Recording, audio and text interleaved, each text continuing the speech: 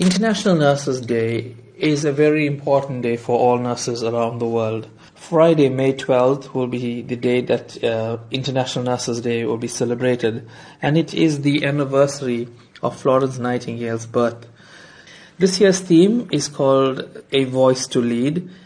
Now, you're involved in training and motivating nurses, most recently taking part in an online webinar with South African nurses. How does this take nursing to the next level? So basically it gave the nurses in South Africa to understand what's going on internationally, what's the international trend with regard to nursing. And it also gave them an opportunity to see what's the latest developments in the United Arab Emirates and other leading countries. I focused on coaching in the webinar because I believe it's an integral part of nursing for all categories, starting from the basic practical nurses leading up to the chief nursing officers. In your opinion, how is the standard of nursing in South Africa compared to an international level? For sure, South African nurses are valued abroad. The training and experience we receive in South Africa is excellent. It's of a high standard and we are demanded overseas. And this is because when you arrive and you see so many South African nurses working abroad, they get promoted easily and they can take on roles as educators, charge nurses, managers, and even directors of huge hospitals.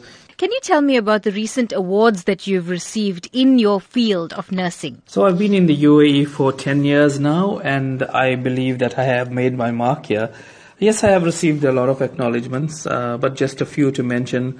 I am part of the cancer wave in Abu Dhabi. So we go around to different organizations talking about cancer. And the most recent one was the labor camps that I attended and spoke to the laborers about lung cancer, colon cancer. I've also been nominated by the Dubai Eye, it's a radio station, as the most caring person in the UAE, as one of the most caring people. And I was also acknowledged for my role during our JCIA accreditation at the hospital where I work. I think what most touched me the most was I was appreciated and thanked by the Sri Lankan community in Abu Dhabi because I led a clothes collection project during the floods in Sri Lanka.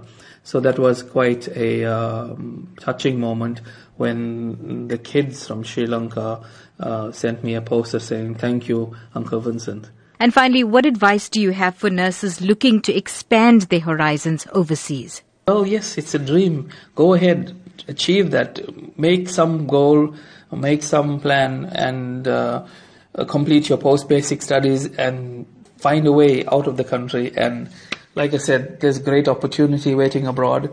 It's an opportunity for you to see what's been practiced internationally. And eventually one day you'll be able to take back to South Africa all that knowledge and experience. My advice, guys, go for it.